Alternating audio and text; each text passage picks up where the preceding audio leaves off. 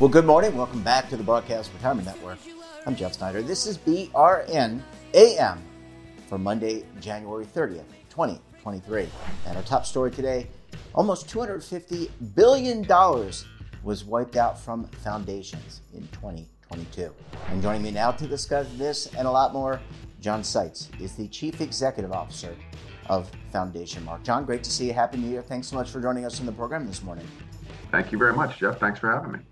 All right, let's talk about, we had you on earlier in the middle of last year talking about endowment foundation fund performance. And I guess my first question is, how did foundations do in 2022? Did they match the market, or did they outperform the market or underperform the market? Give you all three choices. Sure. They did not have a good year. Foundations were down. Their investment performance was down about 15.5%.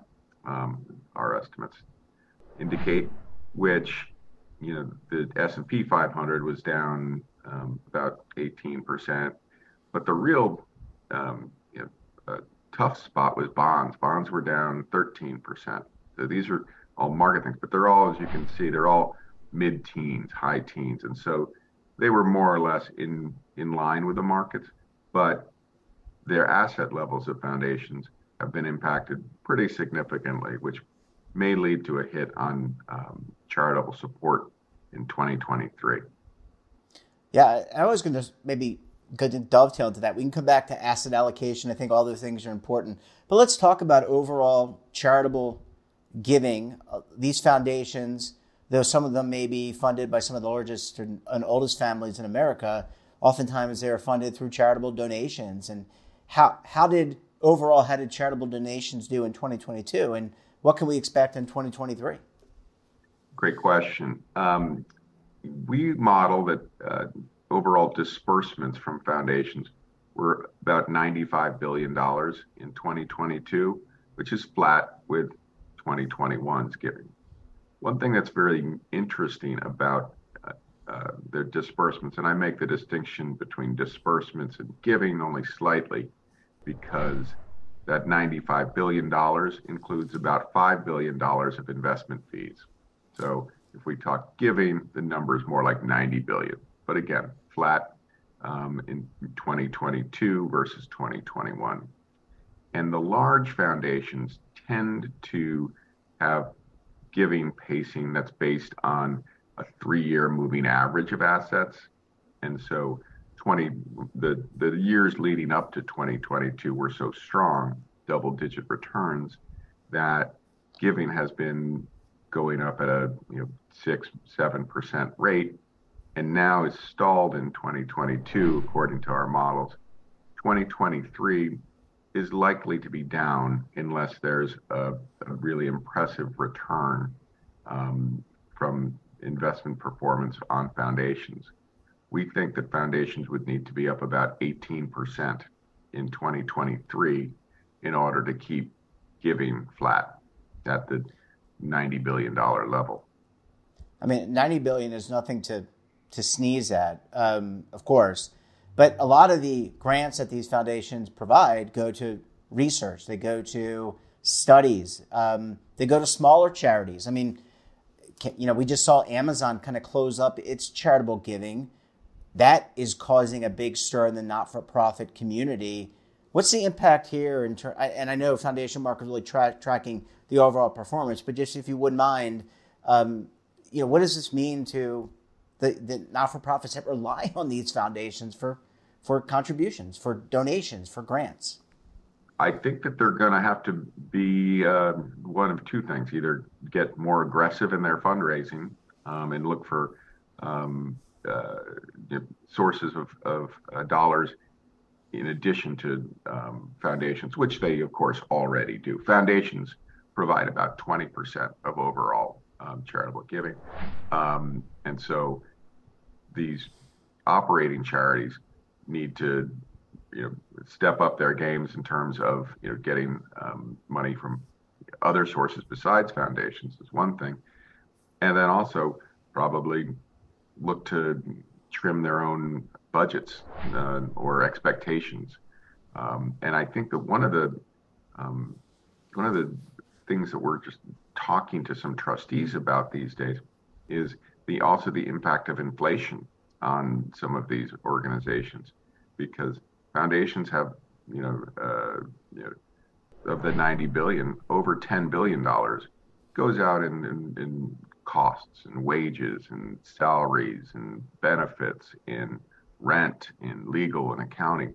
And if there's inflation, on that end, then there might be a crowding out effect in terms of grants as well, which again could have an impact on the operating charities, and their overall budgets. Yeah, and they serve, many of these charities serve so many important roles in addition to the research. There's the food banks, et cetera. John, before we go to commercial break, I want to see if you might do a comparison.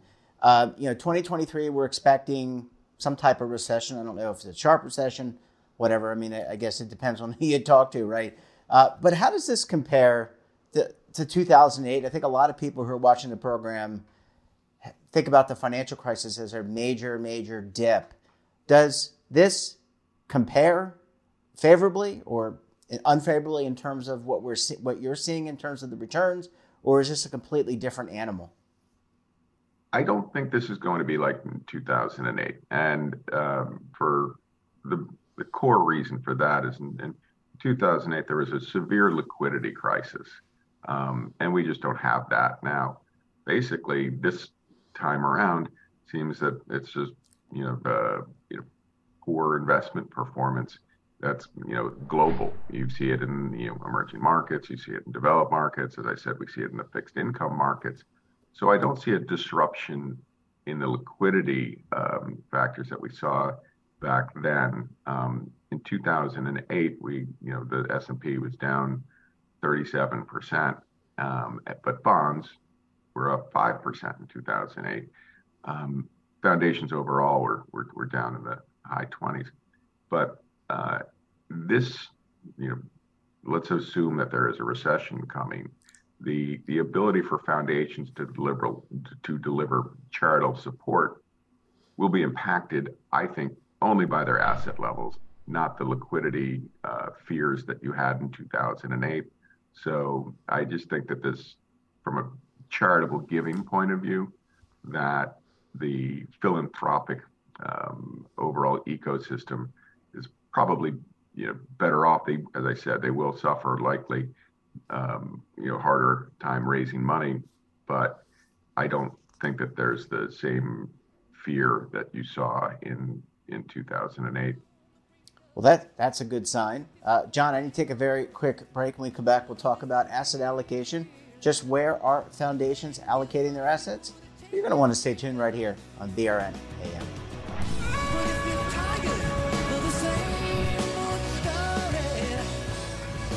Imagine a new television network that will make you richer, healthier, and in control of your financial future.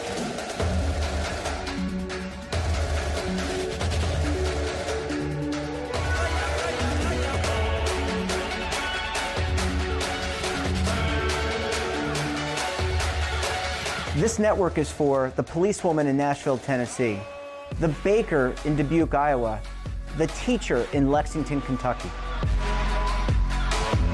We want to make the idea of savings and retirement culturally relevant.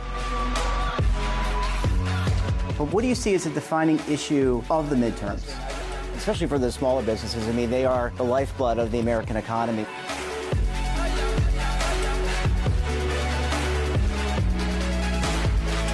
Featuring exclusive interviews, current affairs, and docuseries.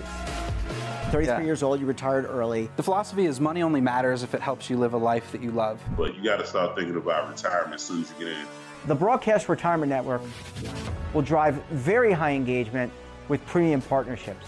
So this isn't retirement and savings for your parents or grandparents. This is for all Americans. And we're going to change the way you think about money.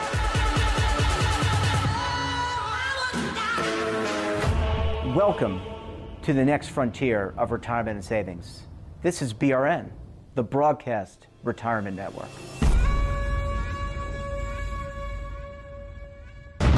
Tax audits, tax liens, wage garnishments. Every day we hear stories like this about good folks who are simply struggling to pay their bills. Each of them are living a frightening IRS tax nightmare, and they are afraid it will destroy their lives. I'm a divorced single mom, and my ex-husband left me and the kids with a lot of unpaid bills, including unpaid taxes. I was really starting to show my stress on my kids because the IRS had sent me a letter demanding a huge payment from me. I couldn't afford it. So then the IRS was threatening to garnish my wages. I'm already living paycheck to paycheck. That would have put me over the edge financially. It truly seemed hopeless, but then a friend at work told her to call the tax relief line. The people at the tax relief line, they told me about something called innocent spouse relief. They worked it out so that all of the taxes from my ex are not my problem. I don't know how that works, and I don't care. All I care about is that I don't owe the IRS a dime, and they are not going to take my paycheck. Even if it seems hopeless, you should call the number on your screen right now. There is absolutely no cost for the call or the consultation. You are under no obligation. If you are worried that the IRS could garnish your wages, seize your assets, even take your home, call us right now. The Tax Relief Line is here to help you. Now you have a knowledgeable, professional team of tax experts that are ready to negotiate with the IRS and fight for you to save you money. The Tax Relief Line's professionals have successfully negotiated thousands of cases, reducing and sometimes even eliminating the tax debt for their clients. It's very easy to get started. Simply call the number on your screen right now. You don't have to live in fear anymore. The call and the consultation are free. Well, John, thanks so much for staying with us this morning. We really appreciate you hanging around for segment number 2. Great to be here. All right, John, let's talk about asset allocation because, yes, I think you did a great job kind of setting the expectations for 2023. But I want to back up a little bit, and let's talk about where the assets are allocated or how they're allocated. It's no longer the traditional 60-40 stock bond split, right? I mean, there's more there. Absolutely. Over the last 10 years, you've seen a lot more alternative assets coming into foundations and endowments. Again, we track foundations, but we also keep an eye on the endowments. And currently, there's a little over $1 trillion in foundations.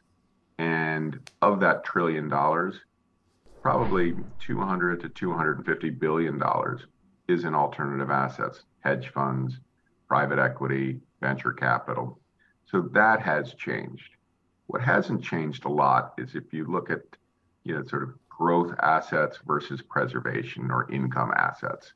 So if you put in one bucket cash and fixed income, and the other bucket equities and alternatives, the relationship between those hasn't changed as much. So you're seeing equities go down as a percentage in general over time, and alternatives increasing over time.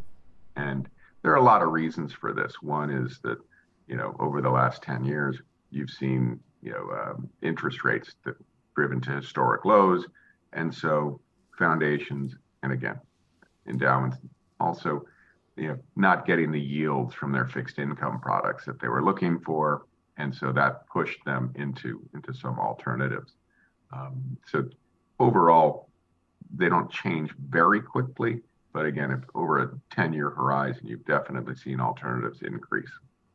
And John, in this particular year, are there certain allocations to certain sectors of the alternative space? I mean, and there are lots, but when you mentioned VC, venture capital and private equity and real estate, I mean, are there certain allocations that you have seen increase to some of these, I guess, subcategories of alternatives?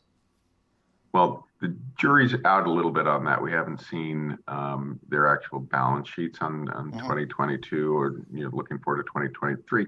But I will say that hedge funds were the second best performing asset class in 2022. I would think that would give allocators more credibility, if that's the right word, or Sure. more impetus to to keep their hedge fund allocations where they are, or maybe even increase them. In a tough market environment like we've seen, hedge funds, which have the ability to obviously short stocks and make other different kinds of bets, can generate returns in what are pretty dismal long-only markets. So I would think that allocations to hedge funds might increase this year. John, just came to me, and I want to ask you about cryptocurrency. We saw some pension funds, public pension funds, get into a little bit of crypto. Is that as prevalent here? Because you talk about risky. That's it's a really risky investment, and even more risky relative to like hedge funds. Even though there are some hedge funds that are invested in crypto, but has that kind of snuck its way in? The reason why I ask is we've all seen the press around FTX. We've seen kind of the up and downs of Bitcoin. Do the chief investment officers who manage these funds, these foundations, is it even a more conservative approach, and where something like this, like a crypto, wouldn't fit in? There's no meaningful allocation to crypto. If you look at that $1 trillion of foundations, there might be pockets of it, but from what we've seen, very little actual investment in crypto. Whether or not it's the investment policy statements haven't allowed for that, or as you said, maybe more conservative. But having said that, there probably are instances of you can invest in crypto directly, or you can invest in funds that do maybe private equity funds that have that are invested in crypto businesses. But it's not an issue that we think is a meaningful one. In 2022 or looking forward, it's just they don't have much exposure, or they have not historically had much exposure to crypto. Well, that might really work in their favor, at least in the short run. Yeah, to their benefit, I would say, certainly. Yeah, absolutely. Absolutely. John, last question, and I want to you mentioned rising rates, interest rates from the Federal Reserve, and many expect that to continue. I want to ask you about the fixed income portion, and bonds maybe didn't do as well, but what about things like some of the high yield money markets? And I don't know the liquidity requirements, how much these foundations pay out on a year-over-year basis or a month-to-month basis. Probably a lot different than a pension fund. But is there a movement afoot to shift out of bonds and go to something like a high yield type of money market, as you were talking about earlier, to get a better rate? Because we've seen a lot of banks kind of jack up the rate to attract more savings. Yeah, I think the foundations would be well served to not just move to other, let's call it a little bit higher risk fixed income products. The foundations and endowments have they're tax exempt from most things, and so as a result, the income that you get as a private investor, if you earn interest in your fixed income products, is taxed versus these organizations that aren't. I think foundations should really take advantage of that fact, and so if there are investment products that have a yield, then personal investors might stay away from them, and that might be an opportunity for foundations to increase those types of exposures. The foundations right now are running about 5% in cash, and I think 10 or 15% in fixed income products. And as I said, that's been fairly steady. And you mentioned liquidity requirements. Foundations really don't have very heavy liquidity requirements. They distribute on average about 8% of their 3-year average rolling assets. So taking the other side of that, that means 92% or more of their assets aren't going to be touched in any particular year. Again, that's in aggregate. So as a result, they have a longer term horizon that they could certainly invest in, again, higher interest paying, or even, as I said, maybe a little further up the risk curve. Instead of investing in government bonds, they might take more corporates, or even some of the lesser, further down the capital stack. Yeah. Well, John, really interesting, and let's hope that 2023 isn't as severe as some are predicting, and it's a little bit more shallow of a recession, and we'll see how things do. John, always a pleasure chatting with you. Thanks so much for joining us, and we look forward to having you back on the program again very soon. Thank you, Jeff, and again, I join you in hoping for a better 2023. Fingers crossed, John. Yes. That wraps up this episode of BRN AM. Have a topic of interest, someone you think we should talk to? Drop us a line, and don't forget, for all the latest curated news and lifestyle, wellness, finance, tech, so much more, and all in one place, check out today's edition of our daily newsletter, The Morning Pulse. Want to search our archives, check out our latest content, or visit our website, and of course, all of our streaming partners. We're back again tomorrow for another edition of BRN AM. Until then, I'm Jeff Snyder. Stay safe, keep on saving, and don't forget, roll with the changes.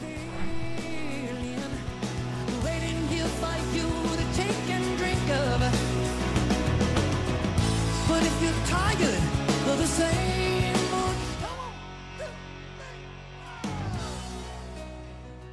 Now is your opportunity to co-create content around any topic on the First Lifestyle and Wellness Network. Reach a global audience through our platform and co-own exclusive branded content. All of our programs are available on demand and also as audio-only podcasts, so you can take us on the go. Broadcast Retirement Network, available anytime, anywhere, and on any device.